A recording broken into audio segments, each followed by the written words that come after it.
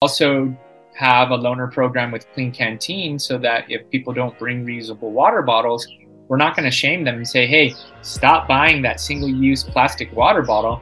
But we are going to say, hey, you can use this water bottle while you're here and maybe consider buying a reusable water bottle when you get home. So a lot of the stuff that we're doing is definitely like focused on minimizing our impact here, but more importantly for us is sending our guests back home. Take back, yeah. Hi everyone, welcome to Now Boarding, a new travel podcast by me, Pilar. This show aims at creating awareness about ecotourism, sustainable tourism, responsible travel, and a lot more. We will cover stories and journeys of people who are ecotourism specialists and those who are leaders in their field. We will also be talking to people who have had unique travel experiences, remarkable conceptual places to stay, unexplored cultures, and ancient histories of various towns and cities around the world. Join me in this journey of knowing more about travel. Get inspired to see the world and discover your inner self. Hi, everyone. Today I am in conversation with Travis Bays. Travis is the co-founder of Bodhi Surf Plus Yoga, which is a retreat that's based out of Costa Rica. It's a sustainable and eco-friendly business with a mission to educate, inspire, and empower their stakeholders to live more sustainably through surfing, yoga, nature immersion, and community engagement. Thank you so much for joining me today, Travis. Thank you for having me. That's a big mission statement, right? Yeah, and I'm sure you're very passionately working towards it. So I just wanted to start off by asking you a little bit about you. I understand that you're not really from Costa Rica, but you've made it your home now. So just a little background on you and what made you actually come to Costa Rica. Yeah, thank you. So I'm actually what people call a tingo, a tico gringo. So Costa Ricans are commonly known as ticos, and foreigners are commonly known as gringos. And when you become a little bit of both of those, they call them a tingo, a tico gringo. So I wasn't born and raised here, but I have spent 17 years of my life here. And I came here at the age of 25. I'm originally from San Diego, California.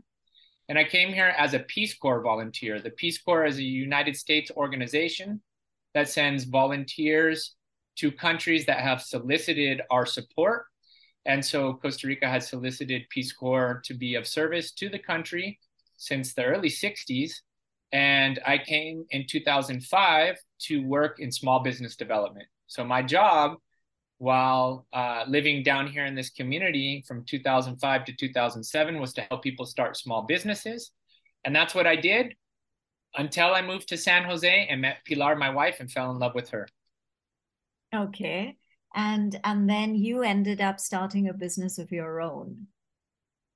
Exactly, okay. Exactly. So so that was in 2007, I moved to San Jose, the capital of Costa Rica. I fall in love with Pilar, and my contract with Peace Corps is ending. I have no real future job arrangements in the United States. I had no commitments in Costa Rica aside from this lovely woman that I was falling in love with. And it just so happened that I got offered a job from a nonprofit to help start community banking systems, microfinance banking systems down in this part of the country. And so I asked Pilar at that time, hey, do you want to come move down here with me? And she said yes. Okay. And the rest is history, as they say. And I understand you just mentioned that you have two beautiful daughters. Yes. So we have Maya Paz, who's 12 years old. And we also have Clea James, who's 7.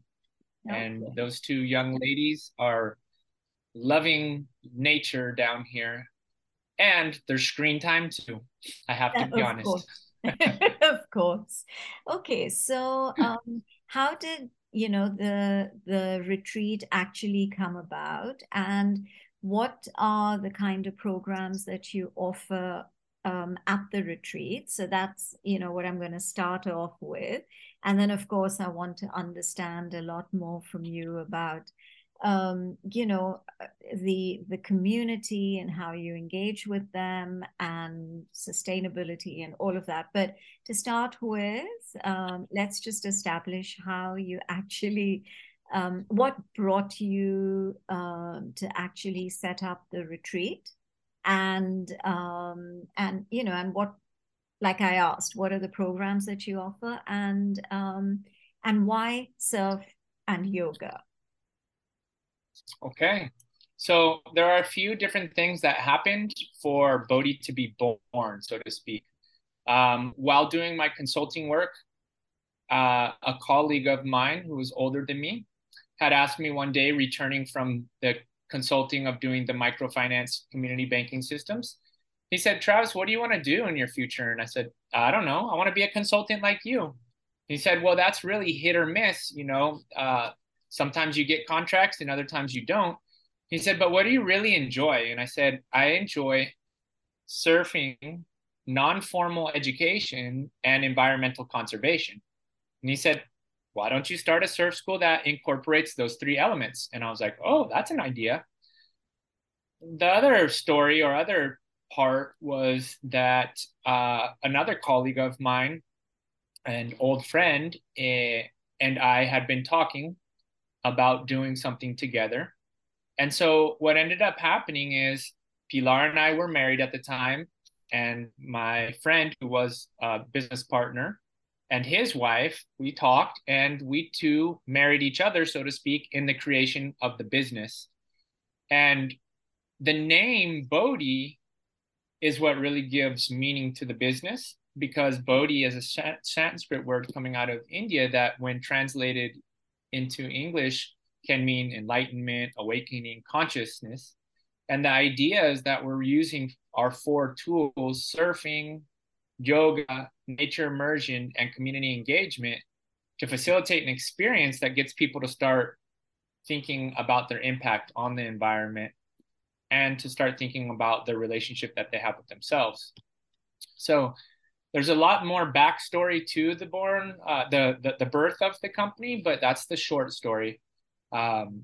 It's been a fun ride, and what we're offering specifically are 1 week and 2 week programs that incorporate those four elements: surfing, yoga, nature immersion, and community engagement. Now, we added a fifth element, which goes under the category of surfing, but it's called body surfing. It's surfing using your body and not a board. So we also have, and we are, at least we believe we are, one of the first, if not the first in the world, to actually offer a week-long experience teaching people the art of body surfing, which really is the most ancient way that humans interacted with the ocean in terms of surfing. Before the creation of the surfboard or the canoe, humans were just really basically trying to mimic the ocean animals like dolphins and fish that they would see swimming and surfing the waves. So, does that mean that with body surfing, you can be a sustainable surfer because you're not using a board, and you're not there's no reason for you to physically endanger marine life, right? Well, so I think that there's a couple of things. Body surfing doesn't require a lot of equipment. So from a consumerist standpoint, you don't have to consume a lot of things to be able to body surf. You really just need a pair of fins for safety purposes and to help you catch the waves. And that's it. There has been the creation of a hand plane, which is like a mini board that goes on your hand to help guide you and help float you. So that's another piece of equipment that you can opt to buy. So yeah, it's less of a consumerist industry. It doesn't require a bunch of equipment. And the only thing that I would say that, it can impact the ocean is which type of sunscreen you're using, right? So if you're coating your body with a chemical sunscreen, you're obviously damaging your skin, which is the largest living organism, right, of our body. And furthermore, that chemical sunscreen can hurt the ocean, right? So, but it's definitely less impactful, I would say. And there isn't a huge industry around body surfing yet, because there isn't all this other equipment and fashion associated with it. It's kind of a minimalist approach to enjoying the ocean. Yeah, that makes sense. So moving on to, before I ask you this, what do you understand by ecotourism? What does that mean? I mean, what does it really mean to you when we talk about ecotourism? Because your retreat, I would say, is an ecotourism retreat, right? Yes, yes. So I think there's, your definition that you can look up in the Webster's dictionary, and then there's what you put meaning to, right? And so the word eco for me goes into ecology. And so when I think of it, it's really about putting people out into nature to be able to connect. So there's this movement, it's been going on for several years, this mindfulness movement, and a lot of it speaks about going inward into and letting the ego go, but it's always inward. And what I really appreciate about what we're doing is we're bringing people out into nature where you're subject to being present, especially in the ocean, because if you're not present, you're going to get smacked up by the wave, right?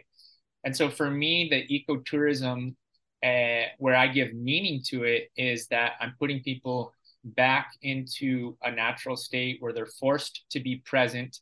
They're not going in, actually. They're actually being forced to adapt to the outer, which they typically can't control, which usually causes a lot of anxiety, which then helps them to learn tools to control the inner through breathing and breath work, which is where like the yoga really helps in terms of complementing the surfing, not only the physical postures, but more importantly, like the breath work that's done in yoga. And obviously the lessons that yoga can teach us off the mat, which are oftentimes overlooked, but they are very environmentally conscious. Yeah. And promote living simply. And so surfers, in my opinion, should live simply. A lot of us don't, and a lot of us consume a lot of things that are unnecessary and that end up harming the very playing field, Mother Ocean, that we use. Yeah, that's true. Yeah. So what are some of the environmental sustainable measures that you are taking in your retreat? We all talk about the 7 principles of sustainable living, the 10 R's of sustainable living. So how much of that have you actually incorporated in your retreat? The practices that, you ensure help in creating this very sustainable environment for Bodhi. Yeah, so we aren't a lodge that's off the grid. We're not a lodge that has farm to table. So there's a lot of things that we aren't doing, to be completely honest. And I think, to be frank, our guests actually appreciate that, because the things that we are doing seem actually more accessible for them when they go home to be able to implement. Let's take the example of you in Barcelona right now. Barcelona is a huge city. Yeah. If you go to an off-the-grid lodge to try and learn about sustainability, you're going to learn about a really lovely way of life.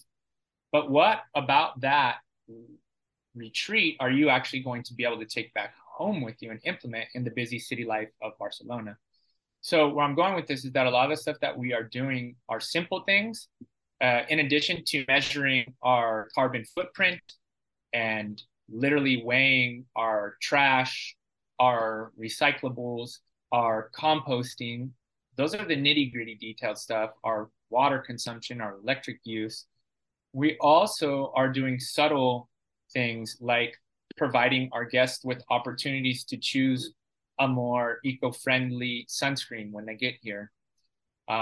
We have a loaner program with Badger Balm and All Good sunscreen.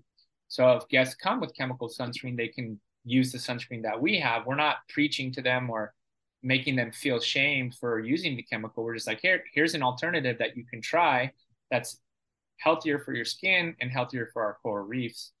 We also have a loaner program with Clean Canteen so that if people don't bring reusable water bottles, we're not going to shame them and say, hey, stop buying that single-use plastic water bottle. But we are going to say, hey, you can use this water bottle while you're here and maybe consider buying a reusable water bottle when you get home. So a lot of the stuff that we're doing is definitely like focused on minimizing our impact here, but more importantly for us is sending our guests back home. Take back, yeah. Yeah.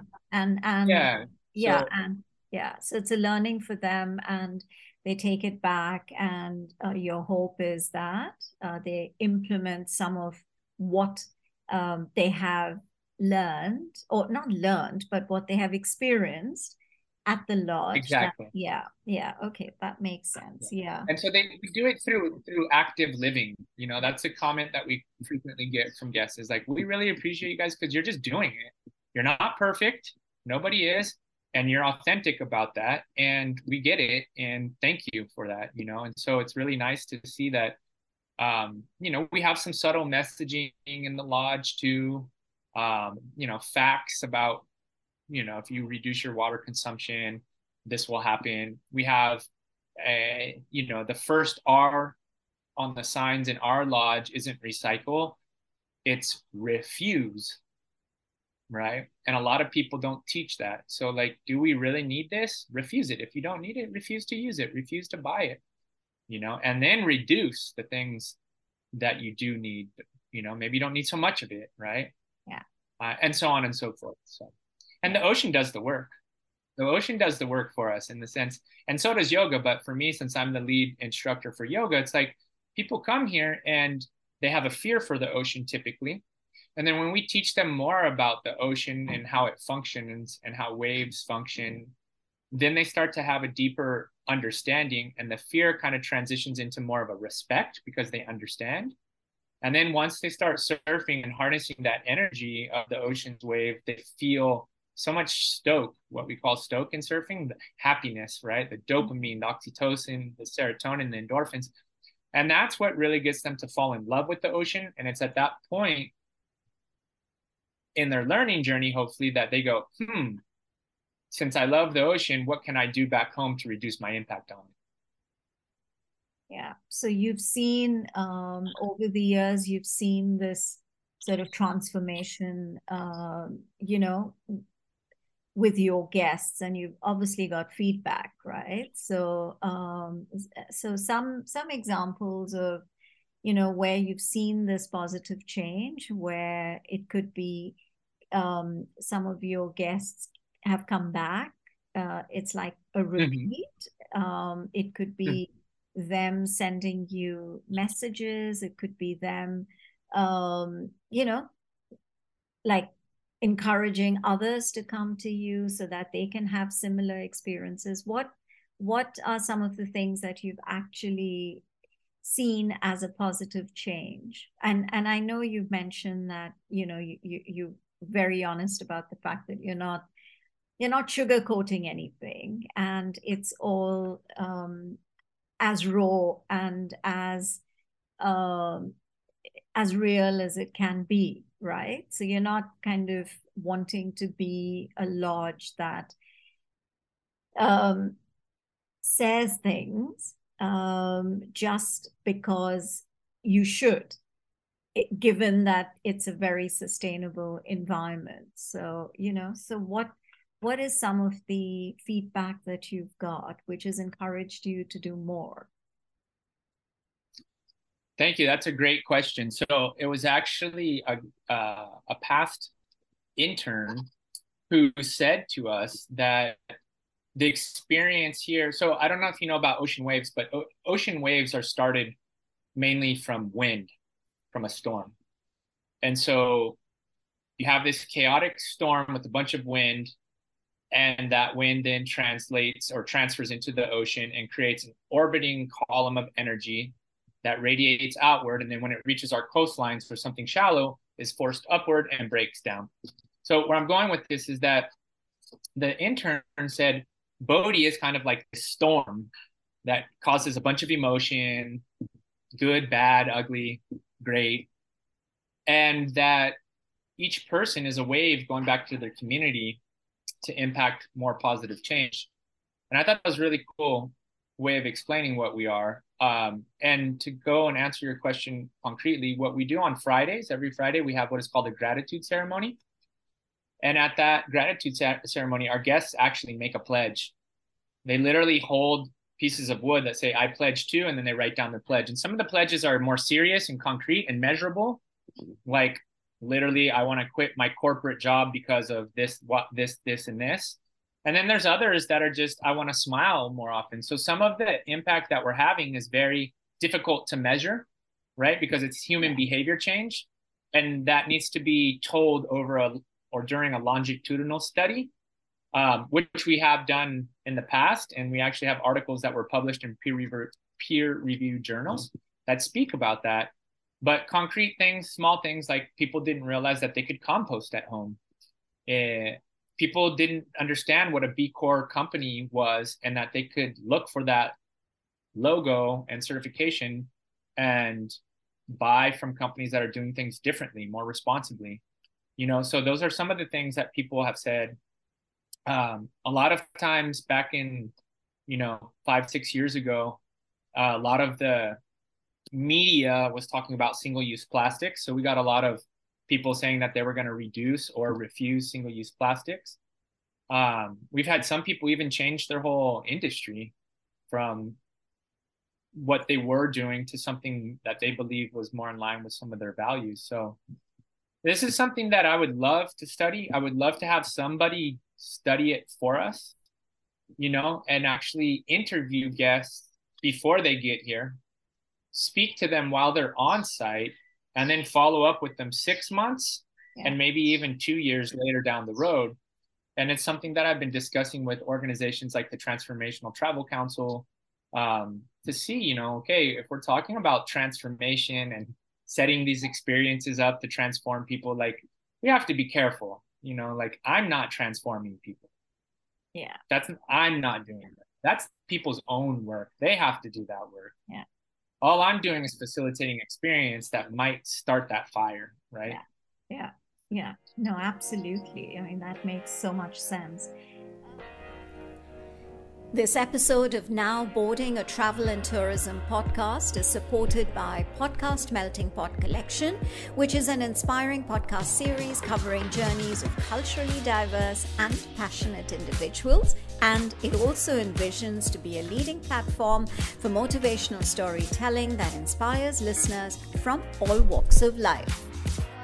How do you engage the local community? Because around where the lodge is, what is, if you could just, tell me a little bit about the community in itself, and then how large is it? And then, what are some of their habits? What a little bit about the culture of that community that lives around you. That's one. And two, then how do you engage with them? And have you seen any kind of have you empowered them in any way? So our community sits in the district of Bahia Ballena, which means Whale Bay. And our community was primarily a fishing community and a cattle grazing community. And in 1989, the Costa Rican government decided that it was going to declare our beach and marine area a national park.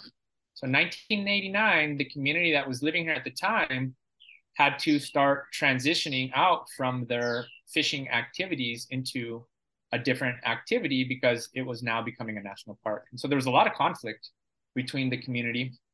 The community back then was probably population of 1,000, maybe less. And when I got here, it was popular in 2005. It was about 2,500 to 3,000 people, and today we're pushing probably 6,000. And that's not counting tourists. I'm talking about either Costa Rican citizens, foreign residents, and then also what we call perpetual tourists, people that come and stay here for 90 days, leave the country for 2 or 3, come back in, stay for 90 days, and do that for several years. So there's an interesting moment happening right now in terms of the community's growth. And the way I like to put it when I explain to people is like, we're a cranky teenager right now trying to figure ourselves out, because after the pandemic, the community has grown significantly. So here we go from, years ago to this small little coastal village with fishing people, fishing men and women. And then they slowly but surely start transitioning that activity into marine tourism, specifically whale watching. So our local economy is driven by whale watching, and specifically it's the humpback whale that comes 7 months out of the year here. We receive the Northern Hemisphere whales. Right now, that's actually the last month that we'll probably receive the Northern Hemisphere whales. And then come July, late, maybe August, but for sure September and October, we get the Southern Hemisphere whales. And so all the fishing people changed, not all of them, but some of them changed their activity from fishing to marine tourism. And a lot of them have benefited greatly. And then there are a few people that have decided to continue doing their artisanal fishing practices, and they have special licenses for that. And so the community has definitely changed over the last 17 years since I've been here, and obviously more radically since 1989. In terms of our community involvement and commitment, I was very fortunate that I came here initially as a volunteer and I was accepted by the community. And I only say that because I was invited to play on the soccer team, and soccer is the national sport for Costa Rica. And everybody loved that this gringo at the time, who's now a tingo, could play soccer and speak the language, right? And I got really involved with community-based projects and then continued that path, even though I stopped being a volunteer. And so our business, it's a requirement for me personally, not for the business, but that as an owner, I have to be actively involved on a board, whether that's the board of a nonprofit working in the community or the community foundation or local government board. But that's how we're able to tap in as a business to really understand the needs of the community. Because a lot of businesses, I feel, come into a community and they develop their corporate social responsibility plan based on what they think the community needs. And oftentimes they're missing the target because they're not consulting with community members. So our philosophy is like, let's get involved from the inside, figure out the needs, and then strategize. So one of the things that we did, and we wanted to try and influence other businesses to do, but it's been a hard journey, is every full paying guest at Bodhi, on their behalf, we donate $20 to our local community foundation, with the idea that because we're taking action, our guests will donate too. And so over the years, we have seen that people go, oh gosh, Travis, that's so great that Bodhi's donating $20. I'll go ahead and match that. And there are guests that have actually done a recurring donation of $100 every month for the past 72 plus months. And then we also do an annual fundraiser. It's a surfathon, kind of leveraging the United States culture with jogathons, readathons.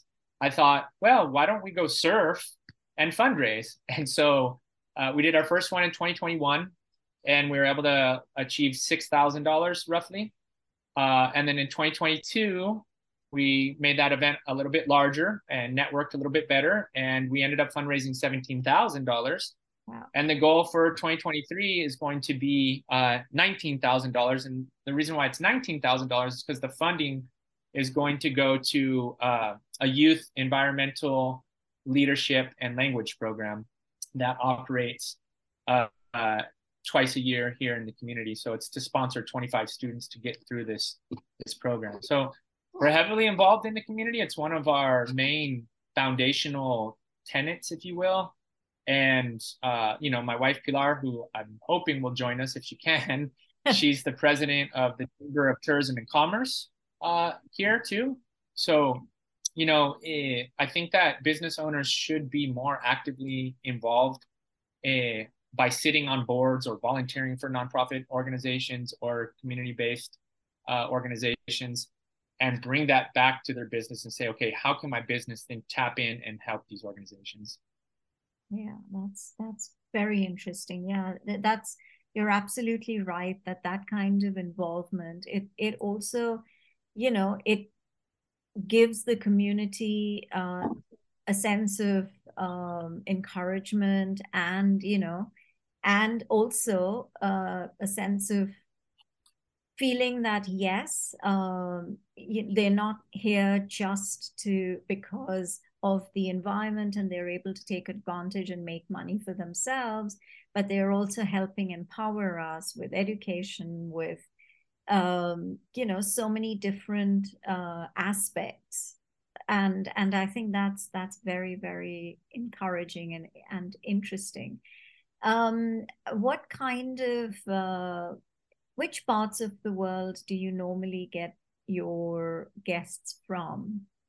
Is it the United States? Our main yeah, our main market is the United States, followed by Canada, then Europe, and specifically in Europe, it's Germany, Switzerland, France. Okay. Yeah, and that's another thing too that I struggle with, to be quite honest, and to be vulnerable here in this podcast, is surfing and yoga are so good, so good, and we are offering it to the world, but we're offering it to those that are economically privileged, right? So oftentimes I have this inner fight, and I'm like, man, if these things are so good, how can we provide these things, week-long experiences, or just surf lessons, yoga, to people that don't have the money to afford it? Because there are healing, they heal people, surfing and yoga. And so part of our way of giving back is we have a surf and service Saturday program, whereby we go and give free surf lessons to community members that show up to provide community service that day. So we do beach cleanups or reforestation, and then provide free surf lessons. And also my wife, pre-pandemic, was doing yoga for the community. So anyone in the community that wanted to learn more about yoga, not just doing the postures and stretching and sweating, but actually the philosophy, because here in Costa Rica, a lot of people think that yoga is actually a sinful thing. It's looked upon negatively in the rural communities. In the cities, not so much, but in the rural communities, it almost has this negative connotation that it's like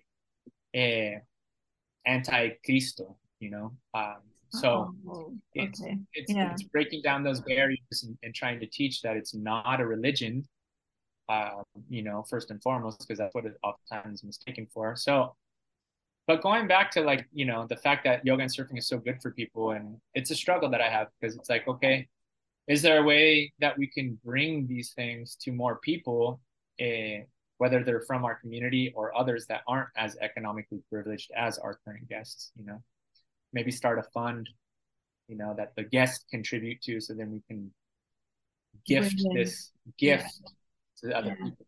Yeah. That's true. Yeah. Wow.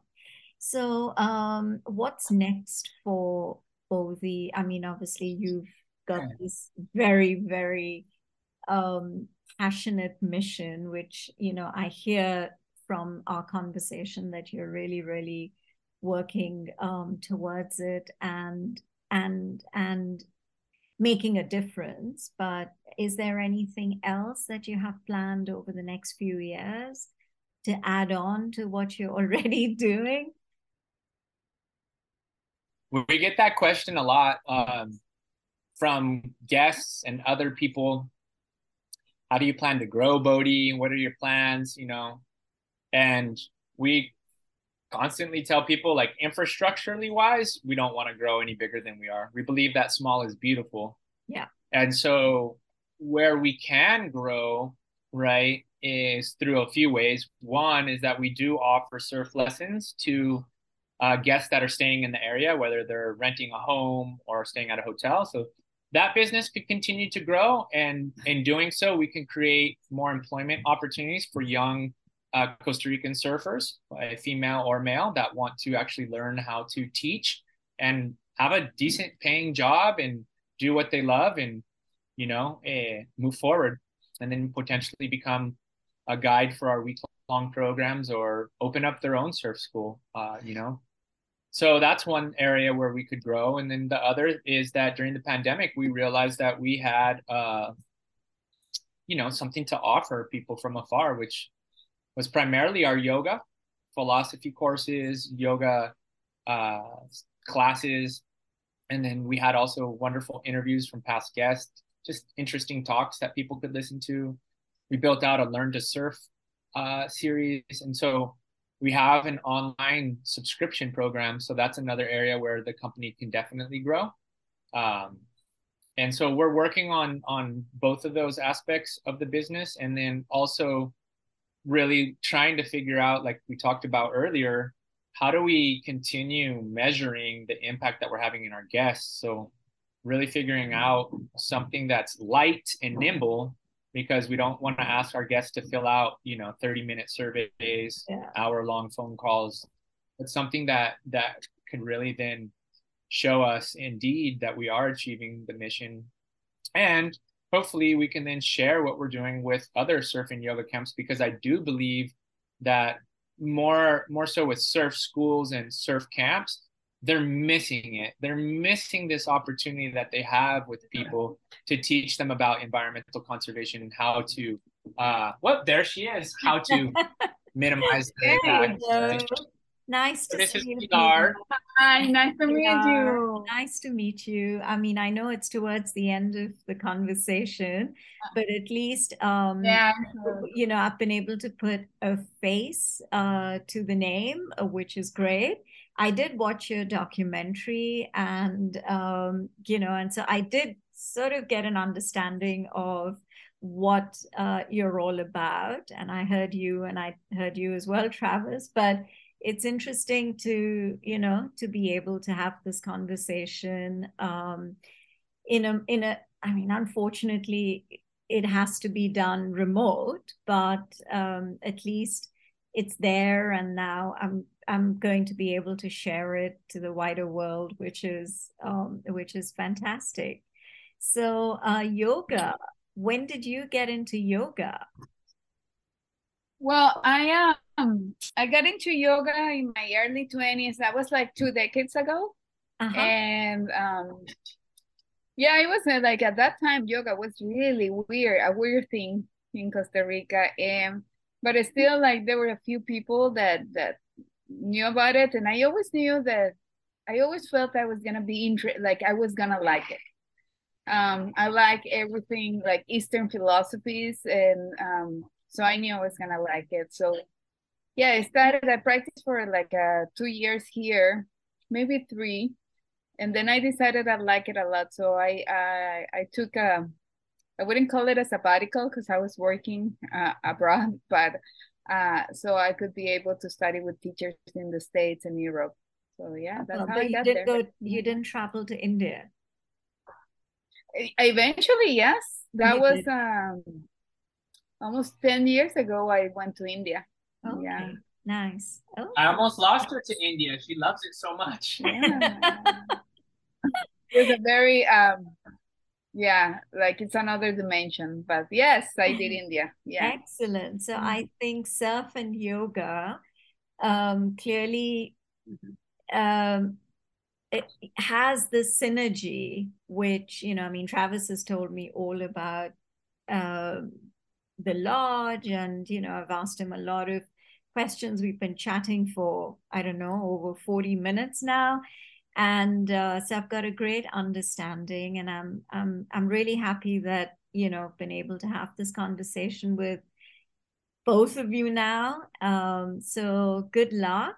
And I'm sure the next time I talk to you, or I even come there, I think there will be, a lot more, some of the dimensions and that Travis, you were saying that you're trying to look into to see how you can grow what you're doing, not physically in terms of the lodge, but in terms of engagement and things like that, which I think you're already doing a lot. So, good luck, and I'm really, really happy to have had this conversation with you. And if there is anything that you'd like to share with the listeners and the viewers in terms of any kind of suggestions, anything that you feel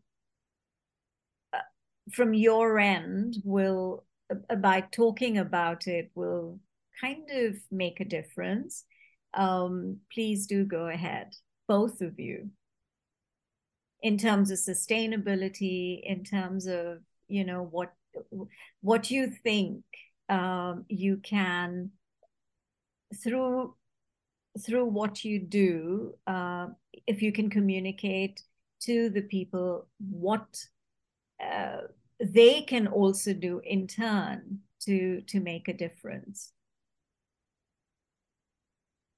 You want to go ahead? No, go for it. Well, it's hard for me as I just jump into the conversation and I don't know what has been said or it hasn't been. So in terms of sustainability, I worked last year with hard on emphasizing, like, doing a lot of projects and initiatives in Bodhi and in the community, to like help this. And so all I'm saying is, like, perhaps all over the world there's people like interested and like, yeah, I should do something, I should start something. So my advice is just do it. Just start like that. Now there's never like the perfect time. It's like having kids, there's never that, oh, okay, it's the time has come or anything, like, and start from, like, if it might be overwhelming to, like, get informed about everything that we can do, but maybe even committing to one action can have such a positive impact. Committing to one action, but committing to a community effort, that is very important. Something we felt I would say I have felt like sometimes we're working as a community is that it is hard for people to commit, and we all have things to do. We all have to, and like it is not like you don't have time, you have to make the time somehow. You have to make the time, you have to put the energy, it's on you. And sometimes I feel like when it comes to sustainability efforts, it looks like something additional aside that we could do. Maybe we should be looking at it more like a responsibility, that this is our house. Yeah. And it's the house of many other living things. And it's a responsibility, it's a respect, it's the thing, it's a value that we have to start adding in the values we hold strong in our communities and societies. It has to be included now. So yeah, absolutely. Yeah, you're so right. I mean, if it's a thought, and if you know that it's going to make a difference and it's going to help, whether it's a community or or an environment, then just don't hesitate and go ahead and do it. That's what is exactly your message. Yeah, just do it. Yeah, because otherwise, yeah, exactly, we all have good ideas, we all have things we could do. Yeah. The thing is, sometimes I feel like we think, we have the idea, but someone else should do it. No, it's if the idea comes from us, just do it. Yeah. And both of you are an example of that, right? The way you actually came to this area, and and what kind of prompted you, and like Travis was saying, that he didn't obviously want to go back to the States, and you came into his life and all of that, and then how you really wanted to see what you could do and how you could make a difference, and then that's it. And then that's how Bodhi Surf and Yoga was born. You're doing amazing work, and I'm sure there is a message in this for a lot of people who are listening and watching. So thank you again to both of you, and take care, and and I'm sure we'll meet again soon. Thank you. Yeah, please come down. Most definitely. I will. Thank you very much. I will most definitely. And I've really enjoyed this conversation. So thank you. Thank you so much. Okay. Bye. Ciao, ciao. Ciao, ciao.